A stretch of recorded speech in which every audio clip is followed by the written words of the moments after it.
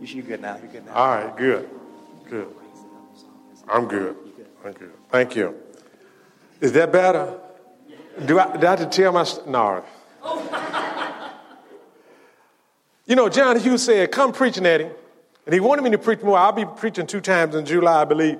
He said, come preach, and I'm going to be on sabbatical and so forth. And he says now, I said, what's this theme? What's going on? You know, every time he called me to preach, he has a theme going on and so forth. He said, well, it's not a theme, Nettie.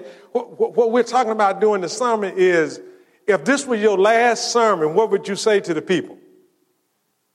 I thought for a moment, it's like, I'm getting out of here, but... And so it immediately came to me what Paul said to Timothy. And then I thought about that for a moment. Paul was on his dying bed, so I didn't want to think that I'm on my dying bed, so I thought I'd say something else. If this was my last sermon and this was my last speech to you, the thing I would like to say to you is that Jesus is Lord. The whole theme and whole essence of the Bible is that Jesus is Lord. And my challenge to you is that you would let him be the Lord of your life. That the Lordship of Jesus Christ is living for Christ. Living for Christ. And what I want to do is to talk about that just for a few minutes this morning, is that if you would think about living for Christ, how would that look? How would living for Christ look? Well, in Romans 14, Paul talks about cultivating relationships. And in fact, he talks about cultivating good relationships and how that should look. And when I think about our society today, is that we're divided or in controversy on every level, especially in the church. And we should not be.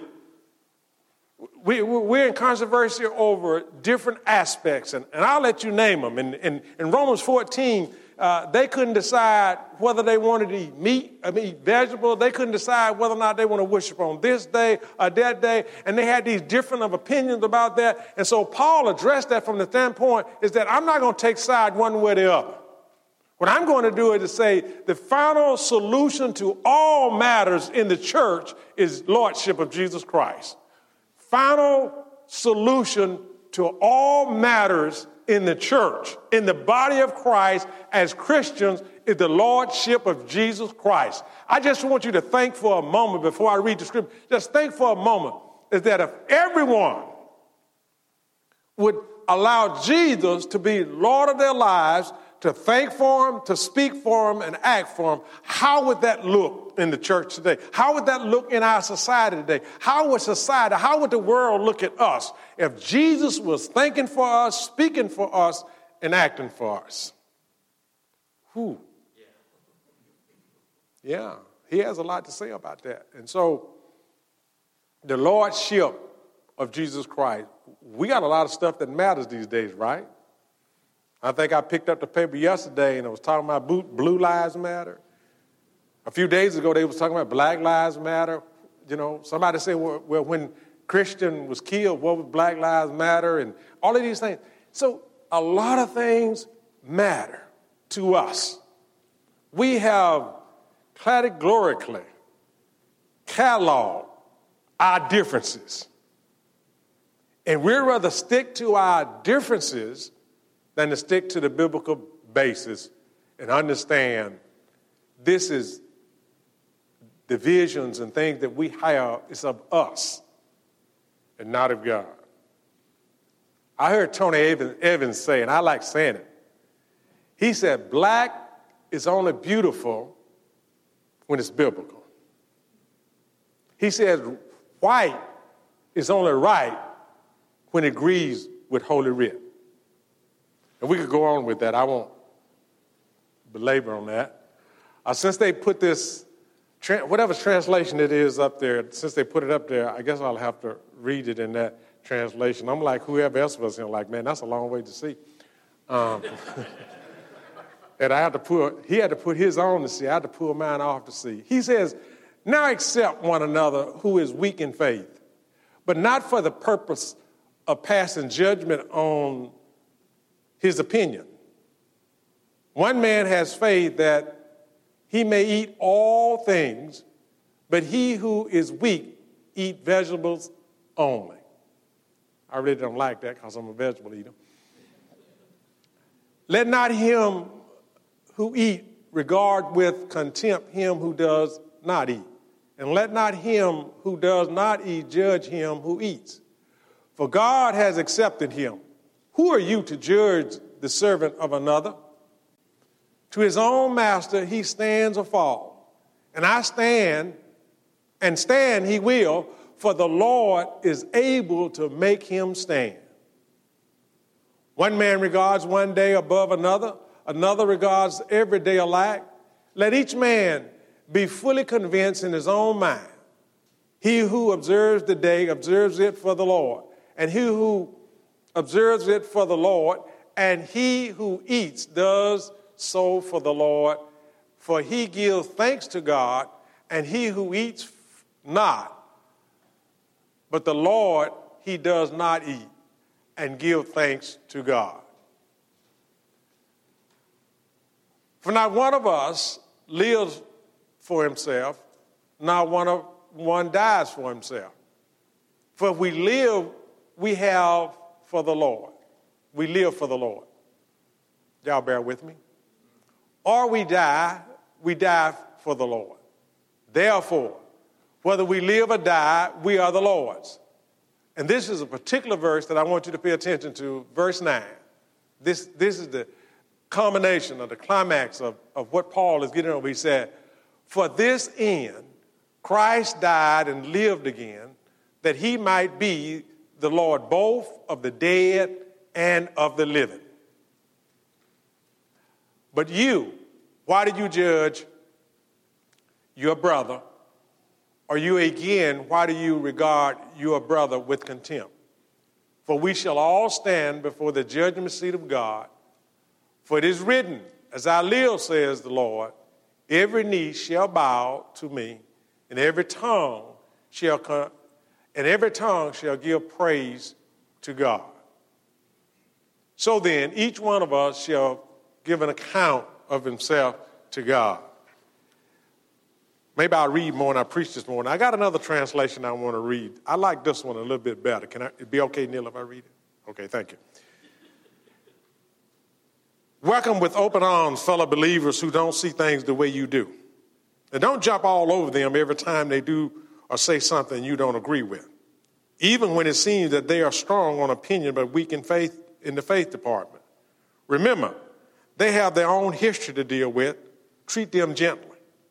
For instance, a person who has been around for a while might well be convinced that he could eat anything on the table, while another with a different background may assume he should only be a vegetarian and eat accordingly. But since both are guests at Christ's table, wouldn't it be terribly rude if they fell to criticizing what the other one ate or didn't eat? God, after all, invited them both to the table. Do you have any business crossing people off the guest list or interfering with God's welcome? If there are corrections to be made or manners to be learned, God can handle that without your help. I like that part. God's got this thing, man. Relax. Take a chill pill. Listen. Or say one person thinks that some days should be set aside holy, and another think that each day is pretty much like the other. There are good reasons either way. So each person is free to follow the conviction of conscience. What's important in all of this is that if you keep a holy day, keep it for God's sake. If you eat meat, eat to the glory of God and thank God for prime rib.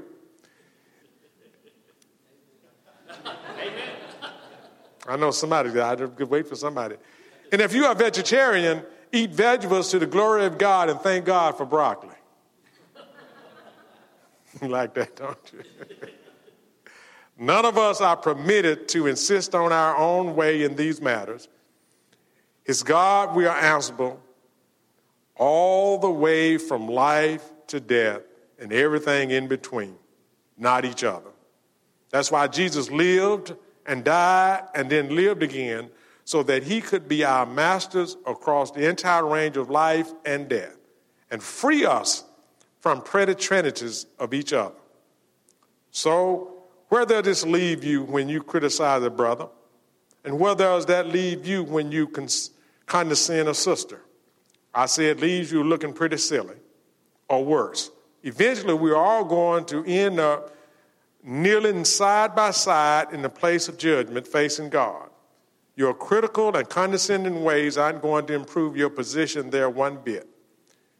Read it for yourself in Scripture.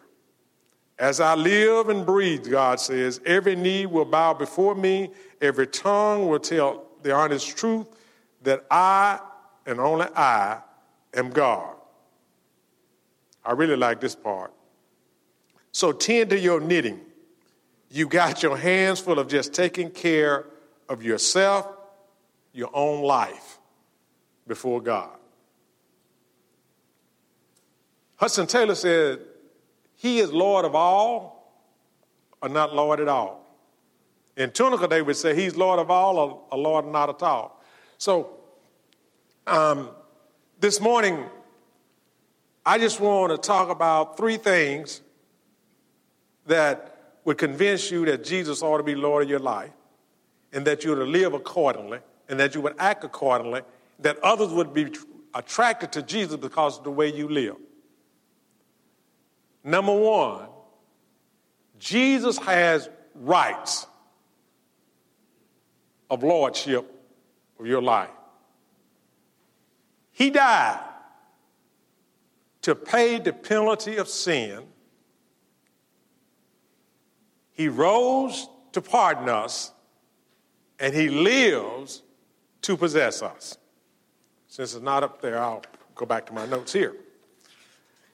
So the rights of lordship. For to this end, Christ died and lives again, that he might be Lord both of the dead and of the living. He alone died to purchase us. He alone rose to pardon us, and he alone lives to possess us. And so when I look at Scripture in Acts 20 and 28, Paul says to the elders, he said to the elders, take heed over the church, or over those that God has given you to shepherd over, and that by the Holy Spirit, you are now shepherds, elders and shepherds of the flock, because God purchased the church with his own blood. And when you know that when he's talking about the church, he's talking about you and he's talking about me, because we are the body of Christ. It's not the building, it's not the sanctuary, it's not whatever else we refer to the church. It's you and I that are believers and followers in Christ that are the church. And so in 1 Corinthians 6:19, he says, listen, he said, do you know that you're not your own? You were bought with a price. So your rights no longer belongs to you. I get people many times, well, I have a right. No, you don't have a right to your opinion. You don't have a right to anything else. Once you become a follower of Christ, you have the right to follow Christ because he owns you. He has lordship in your life. And so if I was going to say to you today, get your life right with Christ and live accordingly, because we're living in the last days. We're living in terrible times. We're living in times where we don't know whether or not something's going to happen or not. Last night, I dropped my grandkids off. I was on the way to Kroger. I drove through the light by McDonald's. Just as I drove through the light, something said, bam, and tires began to squeal and whatever. Within 100 yards of me, somebody hit another car right in the middle of the intersection. I just went on what I was going. I said, thank you, Lord, and went on what I was going, because I could have been in the middle of that intersection. We don't know when it's going to happen, how it's going to happen, what's going to happen to us, how things are going to happen to us. But today, Jesus should be Lord of our lives. And so those things, he should be Lord of our lives, because we're carnal. We were sold into carnal. Paul says in Ephesians 2, he says we were dead in our trespasses and sin.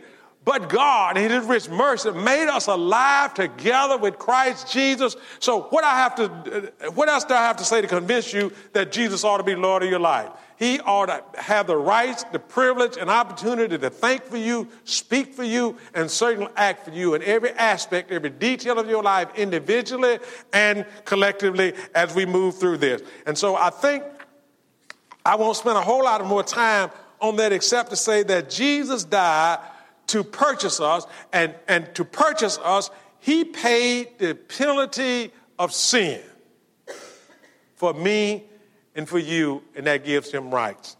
You know, I purchased my vehicle, I purchased my house, I purchased my clothes and whatever else. I feel like I ought to be able to do with what I purchase as I feel. If I want to just look at it, I had a privilege to do that. If I want to dress up in it, or drive it, or live in it, or keep it clean, or just be at home in it, then that's my privilege, right? You understand ownership, right? Most of us understand ownership. And most of us decide with that which is mine. This is interesting. Sometimes my wife would say, you ought to wash God's car. But then if I do something else to her car, you got... And so it's sometimes when something needs to be done to it and it's not getting the attention it needs, all of a sudden it's God's car. When she decided she want to do something with it, it belongs to her. And so this ownership thing goes back and forth. And sometimes we're like that with our relationship with Christ. You know, sometimes he is Lord of our lives and tells us and dictates what we're doing. Sometimes, Lord, I got this. You know, just for a moment, Lord, just let me be by myself. Don't look at this. Look the other way. I don't know what we'd be thinking. I don't know what I'd be thinking when I would think that the Lord doesn't see me or doesn't know what I'm thinking or know what I'm doing. And so sometimes we would say, you know, okay, God, you got this. And sometimes we say, God, I got this. And so as we look at that, then he died to purchase us. Then he died to pardon us. And so as I look at this thing about pardon us, is that because of his goodness and his mercy, he just simply did this, and I'll move on to he lives to possess us. He simply did this. He had mercy, and he gave us grace. I look at it like this. I did not get what I deserved. Man, I hear too many people say about other folks, not about themselves. You ever hear people say they need to get what they deserve? I wish they would get what they deserve. Sometimes I watch the court system and I watch how people go to watch what's going to happen to somebody that committed a crime or done something heinous crime to them or whatever else. And they say they can't get back on track until they see justice is done. Do you really want justice to be done? Do you really want to get what you deserve? I don't think so. And so God has called us to give to others that which he's given to us. That's why he lives, and I'll move to the next one. That's why he lives to possess us. He lives to possess us that he can do within us and through us and for us that which he wants to do in our lives today. And so the rights of my life belongs to Jesus Christ, none other. And I would challenge you today if was my last sermon, or my last speech to you, or my last commendation, or my last thing that I could say to you today, is that you would give him the rights to be Lord of your life. And then the reality of it is that it's that way whether you like it or not. That's the reality, because the verse clearly says that whether we live or we die, we belong to the Lord. So I got to be accountable in death, and I got to be responsible in life. Let me say that again. I got to be responsible unto the Lord Jesus Christ while I live, and I got to give account of him when I die.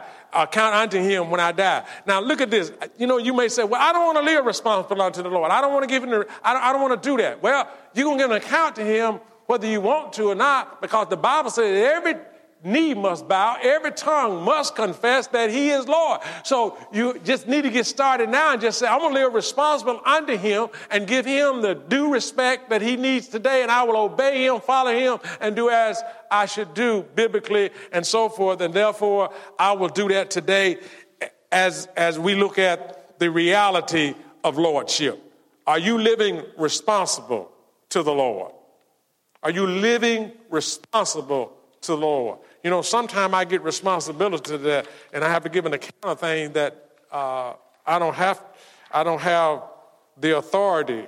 Or sometimes when I was pastoring, I pastored for 20-some years, and sometimes I taken on things to do without I had the responsibility or I had to be accountable to it, whether I had control of it or not. And so sometimes as husbands and fathers and as mothers and others, we find ourselves in a position that we might be accountable for something he had absolutely nothing to do with it because it was just kind of put on us. And so we have to look at that. And so when we look at the reality of this thing of lordship, if we live to the Lord. And if we die unto the Lord.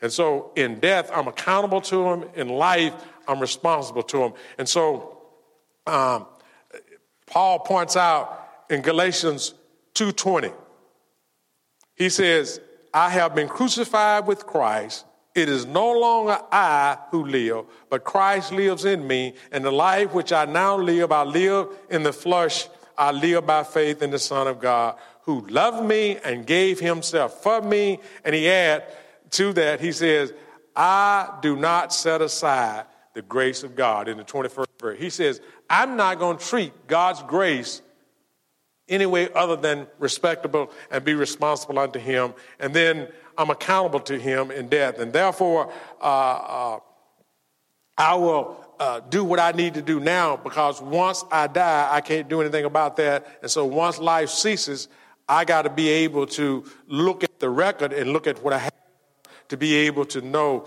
that I'm in the right place at the right time. And so he says we're going to come before the judgment seat of Christ to receive our reward of what is good, of what has been done good in this body, of what has been done in the body. And I just want to toss this in there. This is a little different from the great white throne. That's the different from that. So we all got to give an account to the Lord Jesus Christ of our stewardship with him. And so we looked at the rights of the lordship, and we looked at the reality of lordship. And then last thing I want to talk about, and I'll be wrapped up, is the rules of lordship. The rules of lordship is that he's Lord in the home, he's Lord in the church, and he's Lord in the community, city, state, or however you want to put that. He's Lord of my life in the home, in the church, and in the state. Now, how did that look? Lordship says, husband, love your wives as Christ loved the church. Lordship in the home looks like the wife submit unto their own husband as unto the Lord. Children, obey your parents as unto the Lord. I hope you followed that line of thinking. Husband, love your wives as Christ loved the church. Wives, submit unto your own husband as unto the Lord. Children, obey your parents as unto the Lord. So all of that lines up. And even after that, he talks about how we ought to deal with society and how we ought to deal with our employer and employees and all of those things. But right now, just in the home, he says for us to do what? Submit to the lordship of Jesus Christ as the head, as the wife, and as the some children tell me sometimes, well, it ain't fair. It ain't this. You know, what is my role in the family? To obey the parent. So simple, isn't it? Just do what you're told to do. End the discussion. There is no more discussion. You do what you're supposed to do. That's what lordship says in the home. And in the church, the lordship just simply says, obey those who have rule of authority over you.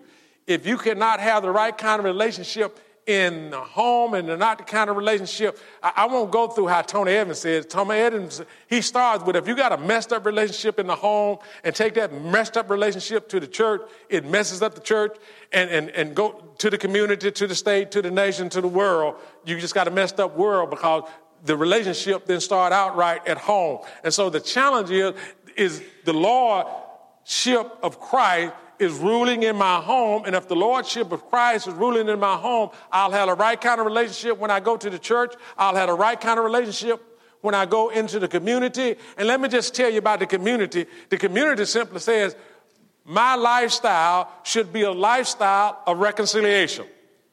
Now, somebody know that Nettie Winters from Mission, Mississippi is going to be here. He's going to say at least 2 words about reconciliation, right?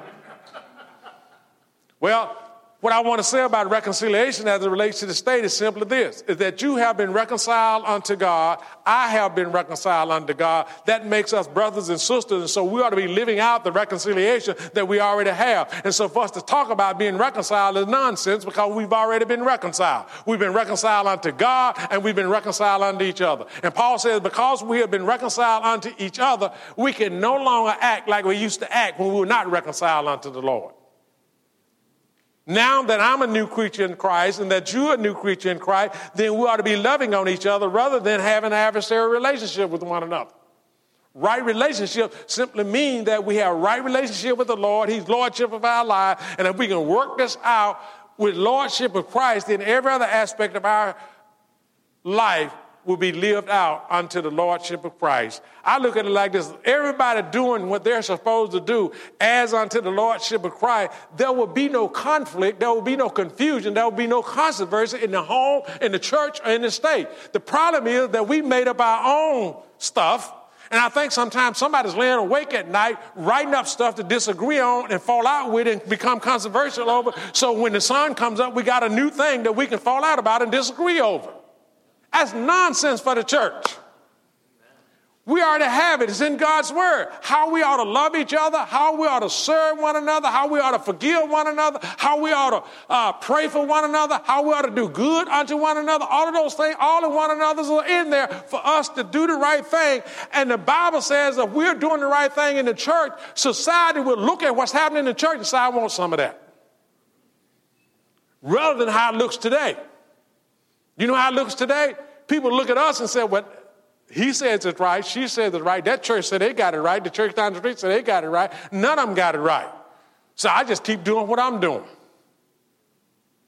Yeah, I used to go to the barber shop when I was pastoring, and I'd go in and I'd go to the barber shop, and most people at the barber shop at that time, that barber shop I was going at that time, didn't recognize that I was the pastor of Hope Spring Church. And so I'd sit there and find out what's going on at my own church. You understand what I'm talking about? They would know who was going with who and who was going to this and who was doing this and who was doing that and all of this stuff about all the stuff that's going on in the church. I'm talking about they were just racking it up. Not only at the church I was pastoring, but other churches. I'm sure Bellwether will probably get that at somewhere along the way. But listen. And at the end of that discussion, they would say something crazy like this. Would you like to go to church with me on Sunday? After degrading everything they could possibly degrade about the people in the church, including the pastor, then they had the audacity to invite someone to go to church with them. Now, I was the pastor, I had to go. But if I was on the other end of the invitation, I would say, with all you say going on with that, I'm good. Wherever I go on Sunday, I'm good. I don't want to go to be a part of that. Well, now it's on Facebooks. Now it's on Twitter. Hangout. Some other stuff that I don't know. Yeah, you're right. But the social media got it, right? I think our president sometimes reads what's on social media and respond. And so we have everything out front, out there. Wouldn't it be great today that if we were known for who we really are, disciples and followers of Christ, because we would have the audacity to let what politically correct go and do what is correct according to the Word of God. Today, as I leave, as John Hewitt say, this is your last challenge, is that the rights of lordship, the reality of lordship, and the rule of lordship is that what has happened to us is radically changed us completely. Therefore, we are a new creature in Christ Jesus. People are looking for us to act different and to do different so they can be a part of the difference and the significance that we make. God bless you and God keep you. Thank you.